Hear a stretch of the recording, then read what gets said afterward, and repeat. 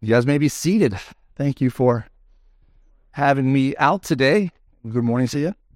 My name's Pastor Gabe Colangelo, and as I read the bulletin here, I saw that a former church member of mine who actually asked if I would come out in his place was set to speak. And as I looked at his topic, it reminded me of a talk that was given, and people were invited to come and hear a speaker who had become a millionaire in the housing market. And as people came to listen, the guy was announced. He got up and he said, that wasn't the person announced, that's not me, it's my brother. And it wasn't the housing market, it was the stock market. And he didn't make millions, he lost millions. So, in a sense, what Rudy's going to speak about to do, perhaps I will address what not to do.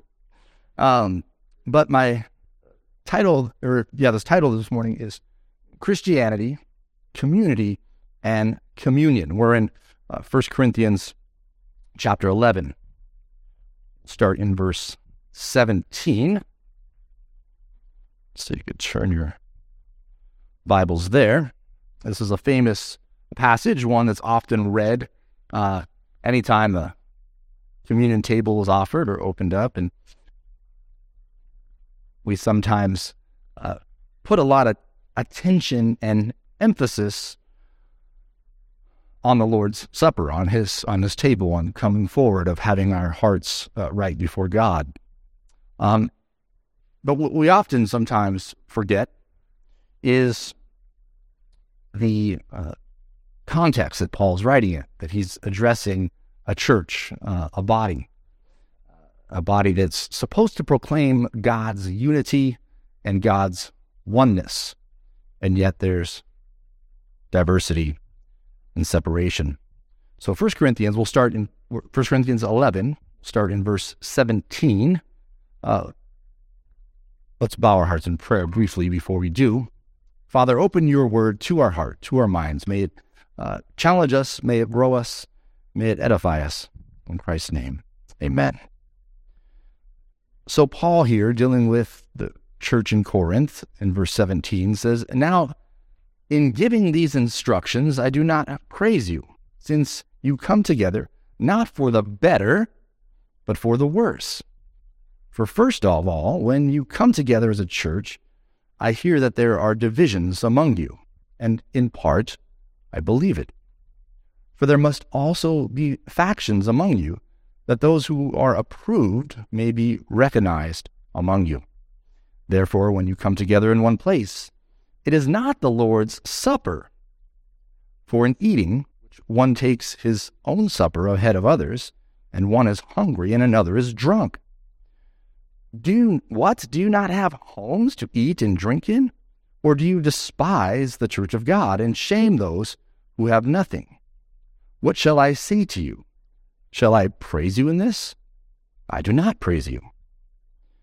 For I received from the Lord that which I also delivered to you, that the Lord Jesus, on the same night which he was betrayed, he took bread, and when he had given thanks, he broke it and said, 'Take, eat, this is my body, which is broken for you. Do this in remembrance of me.' In the same manner, he also took the cup after supper, saying, 'This cup is the new covenant in my blood. Do this as often as you drink it in remembrance of me. For as often as you eat this bread and drink this cup, you proclaim the Lord's death until he comes. Therefore, whoever eats this bread or drinks the cup of the Lord in an unworthy manner will be guilty of the body and blood of the Lord. But let a man examine himself, and so let him eat of the bread and drink of the cup. For he who eats and drinks in an unworthy manner eats and drinks judgment to himself, not discerning the Lord's body. For this reason, many are weak and sick among you, and many sleep. For if we would judge ourselves, we would not be judged. But when we are judged, we are chastised by the Lord, that we may not be condemned with the world. Therefore, my brethren, when you come together to eat, wait for one another. But if anyone is hungry, let him eat at home, lest you come together for judgment. And the rest I will set in order, when I come. The word of the Lord, amen. So as we, again, look at this rather large passage, we can see that Paul's kind of getting at a bigger overarching issue here. There's divisions in the church. There's a lack of order in the church. And so my topic today is hopefully kind of to maybe not present all these things in a new way, but perhaps in a cohesive way of how the terms Christianity, how the idea of community and communion kind of are all intertwined. So unfortunately, if you ask 3 different people, however, what they mean by the terms Christianity or community or communion, you'll often get 4 different answers. You have more answers than people often by these terms. And in fairness, all of these terms are rather complex terms with a vast array of complex meanings and usages. The purpose, as I said, of this sermon isn't so much to address them in a new way, but in a biblical way. That by the end of the sermon, we will kind of see how these concepts are really just intertwined all throughout the New Testament and really all throughout Scripture. So the first term, I think it's safe to say, is an easy one. I think Christianity, that's a term, or we could say it's a religion or a religious system built around the person and work of Jesus Christ. As you know, and probably have met, there's a lot of Christians today who will say, well, Christianity is not a religion, it's a relationship. And so even for those people, I doubt there are many here, that would be a topic for another time, but just follow the thought process through, right? Scripture itself defines in the book of James true religion, so we shouldn't shy away from the term. It's rather what is true religion. And as Christians, we believe that Christianity is the true expression of religion, of the worship of God, of putting things that are spiritual in the proper state and in the proper context. Now, this next term, community, is often defined as in many different ways, but just a dictionary definition, it would be a social, religious, or occupational, or other group sharing characteristics or interests and perceived or perceiving itself as distinct in some respect from the larger society within it exists socially and communally. So that's more of just like a Webster's definition, but it's not bad. There's some key elements in there that I think we definitely see in Scripture. So in this Christian sense, we see our common characteristics are defined by Christ. We could look to perhaps the Sermon on the Mount. We could look in the Old Testament to the law of God, really to all of Scripture. And we could see that there's a picture here of God's nature. There's a picture of God's goodness, His justice. And so our interests then become the worship of God and the love of neighbor, as Christ Himself taught.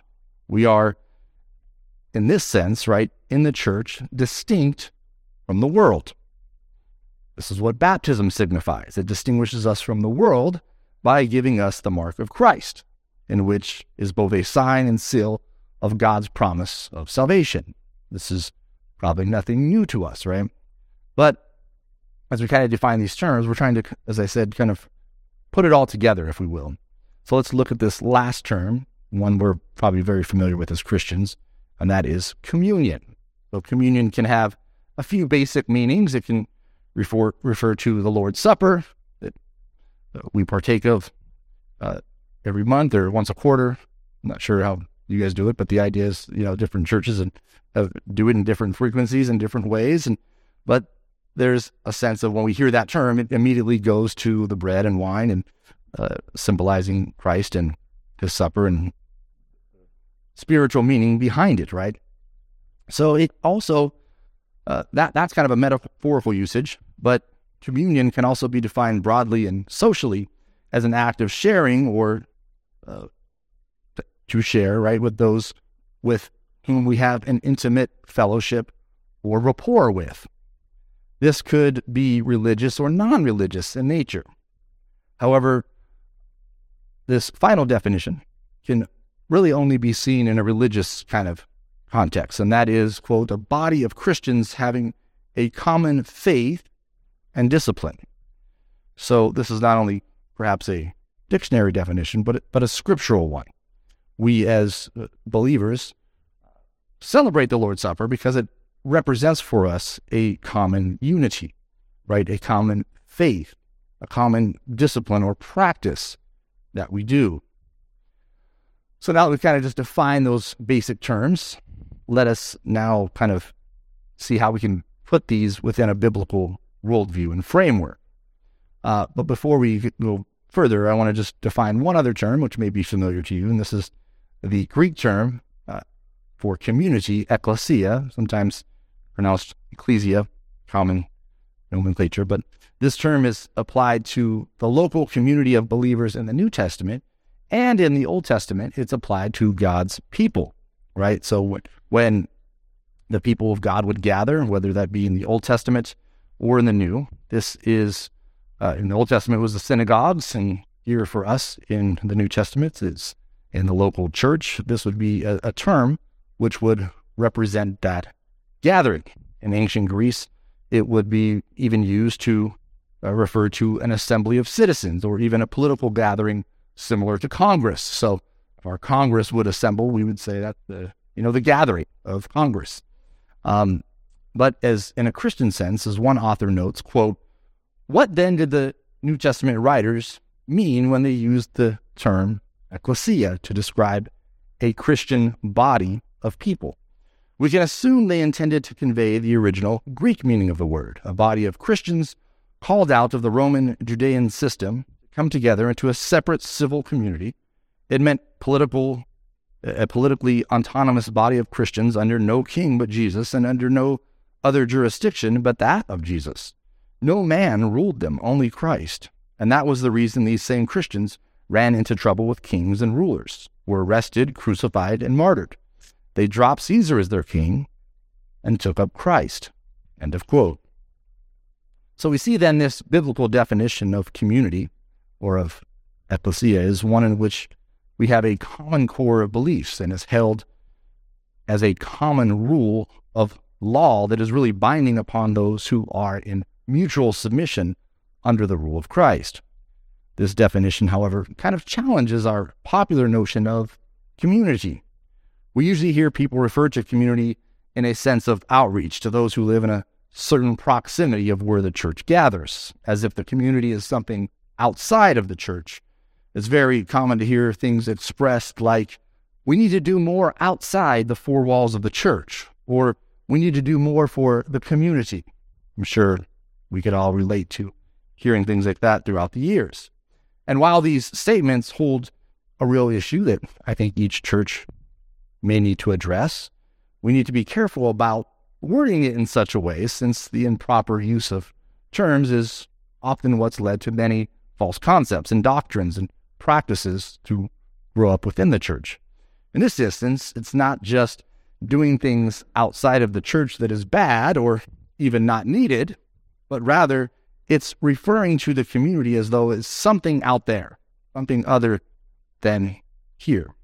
The community, properly defined, is within the group or gathering of believers. It is us as we come together. It is within these walls, at least on Sunday morning. It extends out from there, but we shouldn't shy away from recognizing that we are a community. We are God's community. We are God's people.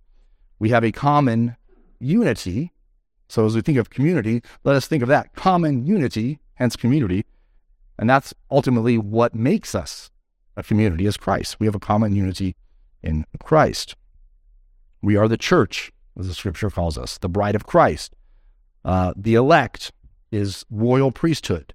Whatever other biblical metaphor you want to use, this is the language that scripture is trying to over and over get us to see and relate to ourselves, and oftentimes we miss it, right? Or we fail to emphasize it or properly live it out. And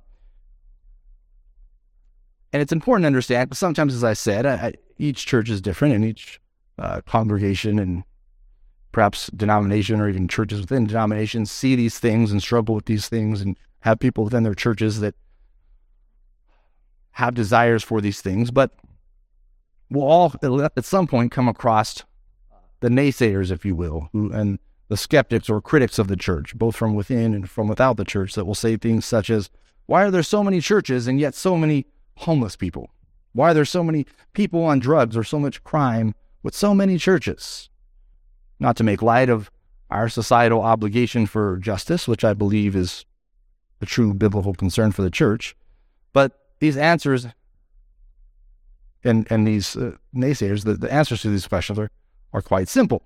And my answer would be this, and I think the scriptural answer would be this: if these people are ultimately in this state, not, or at least in part, because they're not part of the church community. They're not part of that Christian community. If a homeless person were part of that community, he would find food and clothing and shelter.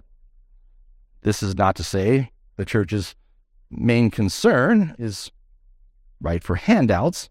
It's not. But I've never met a church whose people didn't want to help those in need.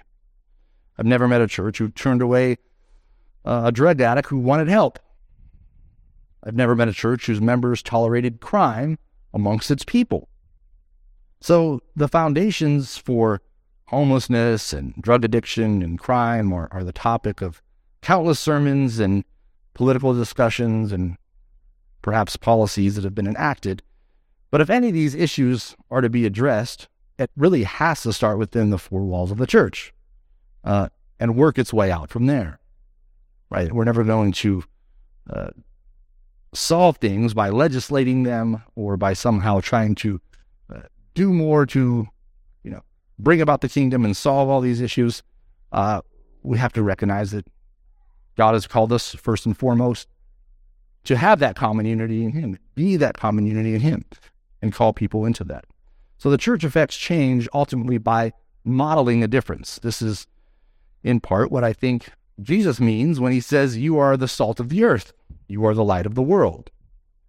We give outward testimony to a hurt and dying world that living a life in which we do right, as Peter says, conduct yourselves with such honor among the Gentiles, that though they slander you as evildoers, they may see your good deeds and glorify God on the day He visits us.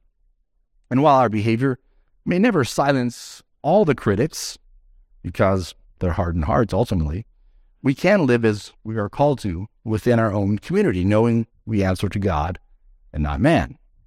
Now, if what I'm saying is true, we must then ask, where did this misdefinition of community come from?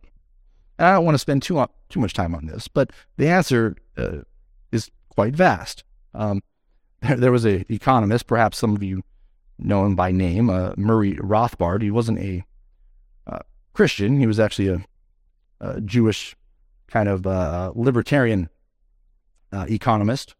But in his writings, he in this long article he wrote called The Origins of the Welfare State, he kind of ties this thinking around the turn of the century to what he called postmillennial piety.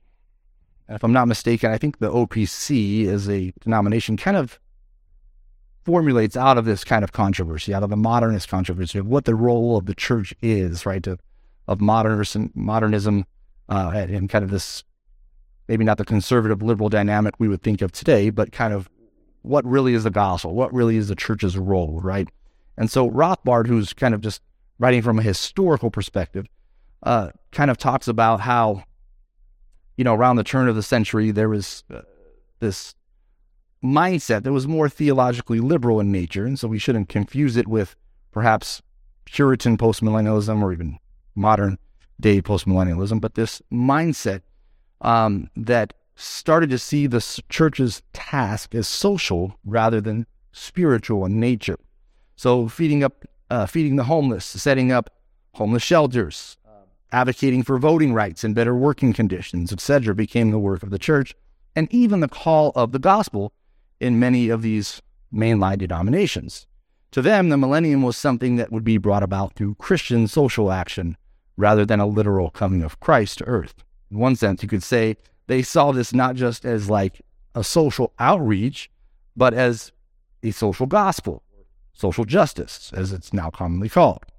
But you could actually say that they saw that as their spiritual duty. So it's not as though they were denying spiritual. They just, in their mindset, this was the task of the church to bring about the kingdom of God on earth by the eradication of poverty and all these different things. So again, it's not to say that these some of these societal inventions weren't good things. I doubt many of us would want to go back to a workday that wasn't 8 hours, perhaps, right? But ultimately, as I said before, we can't confuse the church's action with and the action it takes with the totality of the gospel, right? These postmillennial pietists, as Rothbard called them, would see such things as the eradication of poverty being the true spiritual work of the church, and would work tirelessly to see the church involved in the society at large, especially in the inner cities. With this view of Christian community being separate and distinct from the society at large, biblical doctrine began to be blurred. Later, this would lead to political action in government seeking to bring about solution of these ills through government policies rather than the local church. The Great Depression put a damper on the hope that the church, through social action, would solve all these problems on its own. But if this postmillennial hope of a utopian society was going to be realized, it would have to not only be through the church, but through the central government. So you start to see a merger here, at least in thought, of kind of cooperating with the government to bring about the kingdom. So the New Deal of FDR was seen by many Protestants and even many Roman Catholics as kind of a godly government. One popular priest at the time named Charles Rice said, quote, "A victory for labor in its struggles for decent conditions is a victory for Americanism and Christianity." This is kind of the time, in part, where many of you guys probably wondered this. How did the Roman Catholic Church to begin to lean so heavily democratic when they're against all of these perhaps Catholic doctrines like, abortion and birth control and same-sex marriage and all this, and yet many lean this way. And this is kind of the origins of that. The psyche of many, not only Roman Catholics, but even many Christians are sometimes loyal to the left because of the Christian notion of loving your neighbor, helping the poor. And perhaps we see this more today than ever before in political rhetoric. People, in a certain sense, everybody wants Jesus on their side, right? Even if they don't believe in Jesus, even if they don't go to church, they want to quote Jesus or quote the Bible to somehow back their view. So you rarely see a politician say, well, the Bible's wrong. Even if they're an atheist, they'll say, well, I'm actually being more consistent in my policies of the Bible than you are, right? And so they try to always appeal to the Bible because they know many people, at least in word, will say, I believe the Bible, or I'm a Christian, and to attempt to obviously sway votes. But the fact that many of the policies of the left are anti-Christian are often overlooked since the social gospel is preeminent. Also, since many now don't go to church services on Sunday, the focus of their Christianity becomes doing good to their neighbors, or at least not doing bad to their neighbors. Many of these people self-identify as Christians, as we probably know, even if they're not involved in a local church or any type of ministry. They'll say, I'm a Christian, I believe in God, and I don't need these things, right? I pray on my own. But thus, for them, community involvement doesn't become around the Lord's table or the Lord's Supper or gathering with the church. It rather becomes of giving blood to Red Cross or perhaps coaching a little league team. So rather than being called out to repentance for their lack of reverence and worship towards God, these people tend to look at themselves as actually better Christians than those who just go to church and in their minds do nothing. Now, my intent this morning isn't to make this political, we can just as easily call out the right for their overemphasis on patriotism or conflating America with Old Testament Israel, etc., etc. But my primary goal this morning is to kind of put us in this scriptural mindset of the true Christian communion, which, as I said, is found only in our common unity in Christ and through His Spirit.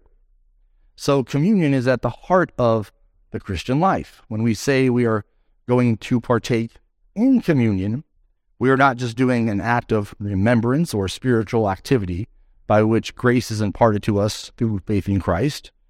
And I know there's many nuances of the Lord's Supper in each tradition which may differ, but the application by which I'm addressing this will, I think, be relevant to all. And that's when we partake in communion at church or the Lord's Supper, we are not just practicing some type of spiritual exercise in faith or just proclaiming Him dying for our sins, or even proclaiming His return for His people, which the Scripture says all these things, that we proclaim His death until He comes.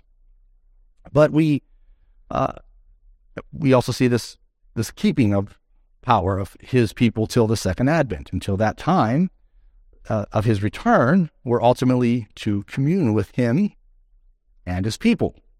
Now, what we often forget, or many forget, is it is often by means of His people that we commune with God. The worship and praise of God is not usually an individual thing in Scripture, but rather a corporate. We proclaim our unity with Christ through communion, and also we recognize our communion with each other during this time.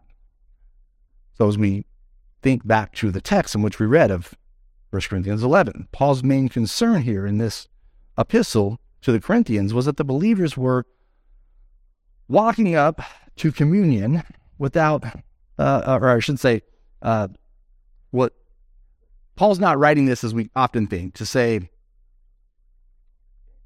did they have rows and were there elders at the front serving like we did, as we do today? Each context is different, right? But I don't think so much he's getting at this idea of you need to say a prayer of confession before you come up before this time. Those are that is good, right? We should pray and not be in sin before we come up. But he's focused on communion here, representing the unity with each other, and it was supposed to represent that they were united in Christ. However, because they were not communing in this common unity, but rather the rich were eating and getting drunk without the poor, thus they were partaking in this unworthy manner. In a certain sense, they were partaking in a worthless act that would bring about judgment rather than blessing. And he says in 21 and 22, "So then, when you come together, it is not the Lord's Supper you eat, for when you are eating, some of you go ahead with your own private suppers. As a result, one person remains hungry and the other gets drunk. Don't you have homes to eat and drink in? Or do you despise the church of God by humiliating those who have nothing?" So he's concerned here for the larger context of unity, of community, of the church being one. That it's fine if the rich are to go home after church and before perhaps watching the Super Bowl or hopefully coming back here this evening for the evening service, that you were to grill up some great ribeyes and you have the means to do so, to eat them. Paul sees no problem with that. What Paul sees a problem with is putting a few ribeyes there and perhaps giving me one and a few of the elders ones, and the rest of you guys just get some punch or crackers on the way out, right? And we're sitting back there saying, don't disturb us.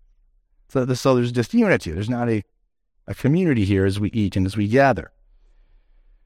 And Paul then goes on to say one thing that is unfortunately, I think, largely been missed or misinterpreted over the years. And in verse 29, he says, "For anyone who eats and drinks without discerning the Lord's body," or some translations will just say body, "eats and drinks judgment on himself." And where I think our minds go as good Reformed thinkers is to take the Lord's Supper seriously, right? And that people would not come up here and take a piece of the bread without first confessing their sin, as I mentioned, or perhaps that their lives would be in order before coming up and partaking in communion in an unworthy manner. And usually we think of this act as solely personal, but I think what we see in this text is it's very corporate in nature, that it's not just about having sin in one's life, although in a sense we'll see it is, because there is this sin in people's lives that are causing this disunity, but it's not about just perhaps this private sin, but about public sin that's causing disunity and actually bringing judgment on certain people. And so I think when it's talking about not discerning the Lord's body or the body, he's not saying you fail to recognize, sometimes, if you came from a Roman Catholic background, it's literally the body and blood of Christ, right? So of course you have to do this in a worthy manner, because if you're putting the very body and blood of Christ into your body with sin, this would cause some unholy mixture. But I don't think Paul's thinking here is around that. He's trying to draw them to the attention that not of the bread, perhaps the bread represents this symbolically, but it's the body, it's the people, it's us here who are gathered together. So as they walk up and take a piece of the bread, which is supposed to represent Christ's body, us, and we tear off a piece, or sometimes people break it, or it's already broken for us, but the idea is that we're saying we are one part, right? One member of one big body. And so Paul's wanting to say, you're proclaiming you're a piece of this body, but you've failed to discern the rest of the body, because you're eating and drinking and not discerning the poor and those who are in need. And so you're saying, yes, I'm a part of the body. I have a common unity with Christ and my fellow brothers, and yet you don't. Paul's driving that. They're proclaiming a falsity.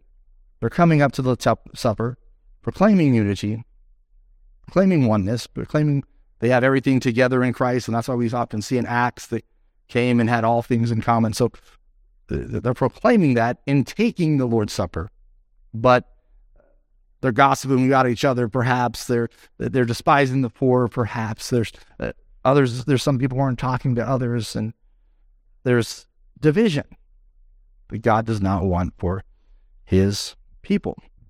Thus, ultimately, God asks us to judge our conduct towards our neighbors before we take communion, before we come here, sing hymns and proclaim this common unity. Because if we're not in communion with them, then we're proclaiming a lie at the Lord's table. We're really not in communion with God, because we can't love God who we don't see if we don't love our neighbor who we do see, James says. Thus, we cannot have a right relationship with God if our relationships are not right with our fellow believers.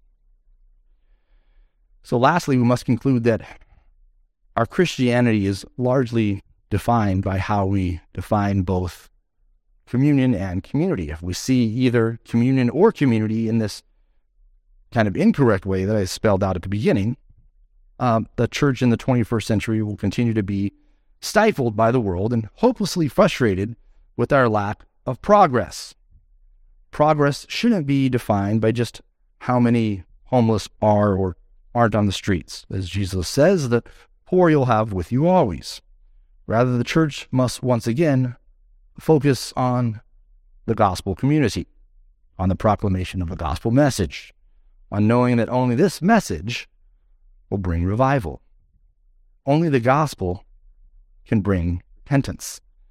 Now, we don't want to truncate the gospel and simply just say, all you need to know about the Bible is Jesus died for you. And you'll meet a lot of people in the world that kind of truncate the gospel there. That's all they know, and they think they know everything about the Bible. Well, Jesus died for me, I'm a sinner, but his blood forgives me, and that's it. That's all I need to know. I don't need to go to Sunday school. I don't need to go to church. I just understand that one concept, right? So we don't want to truncate the gospel, but we must remember to keep the main thing the main thing. Good works and social action should follow as godly response of our faith, but usually this will be modeled for us in our communities where we learn, we grow, challenge, equip, exhort, and commune with each other in the faith. Now, if you're in Southern California, most of you guys are very busy. A lot of you guys have jobs, families. If you're older, perhaps some grandkids to watch. If you're younger, social media accounts to attend to. So we all got lives that are busy, right? That keep us and take our focus from perhaps being part of that community that Christ calls us to. But if we're going to move forward as a local body of believers, and if the church is going to move forward as a universal body of believers, we must put our Christianity first, which ultimately, you hear people say that, God is number one, my faith is the most important thing to me. But what this means in actuality is we put our Christian community first, which means we must commune together and worship together as often as possible. We need each other because we need God, and God is present with us here to His glory and in the praises of His people. And so as I close this morning, I pray that Sovereign Grace OPC here will ultimately be a bastion of that community. May you be faithful to God and let Him sort out the rest. Now more than ever, we need faithful Christians who will not let secondary matters such as politics, pop culture, all these things that we hear about get in the way of church family, especially with the past few years, with the COVID pandemic. It's really driven churches apart and Christians apart and people to all different types of thinking until where fellowship is broken. But this shouldn't be. The very essence of the gospel message is at stake. For if we get this idea of community and communion wrong, we really miss the big picture of our faith. And I think all of us want to hear on that final day when we stand before the Lord, "Well done, good and faithful servant. You have been faithful over few things. I will make you ruler over many things. Enter into the joy of your Lord." So may we not only take our own faith seriously, may we not only take our family's faith seriously, but may we see our faith being represented to God, to our families, but also to the larger community, our church family that God has called us together with. May we use our time, our talents, our energy, all that we have to glorify God in that way, that we may, as a body, truly stand before Him in worship, and may He be glorified by that worship. Let's pray. Father, we thank You for bringing us here this morning. I pray that, as I shared, that those who are here may be encouraged to put into practice either things in their own life, maybe things in their corporate life, maybe things in their family and friends, the life of that is off. So may You challenge us all to work out our differences, if there are even those. May we be united in You as we come and we sing songs to You, as we pray before You, as we gather in fellowship. May we indeed have that common unity. We ask this in Christ's name. Amen.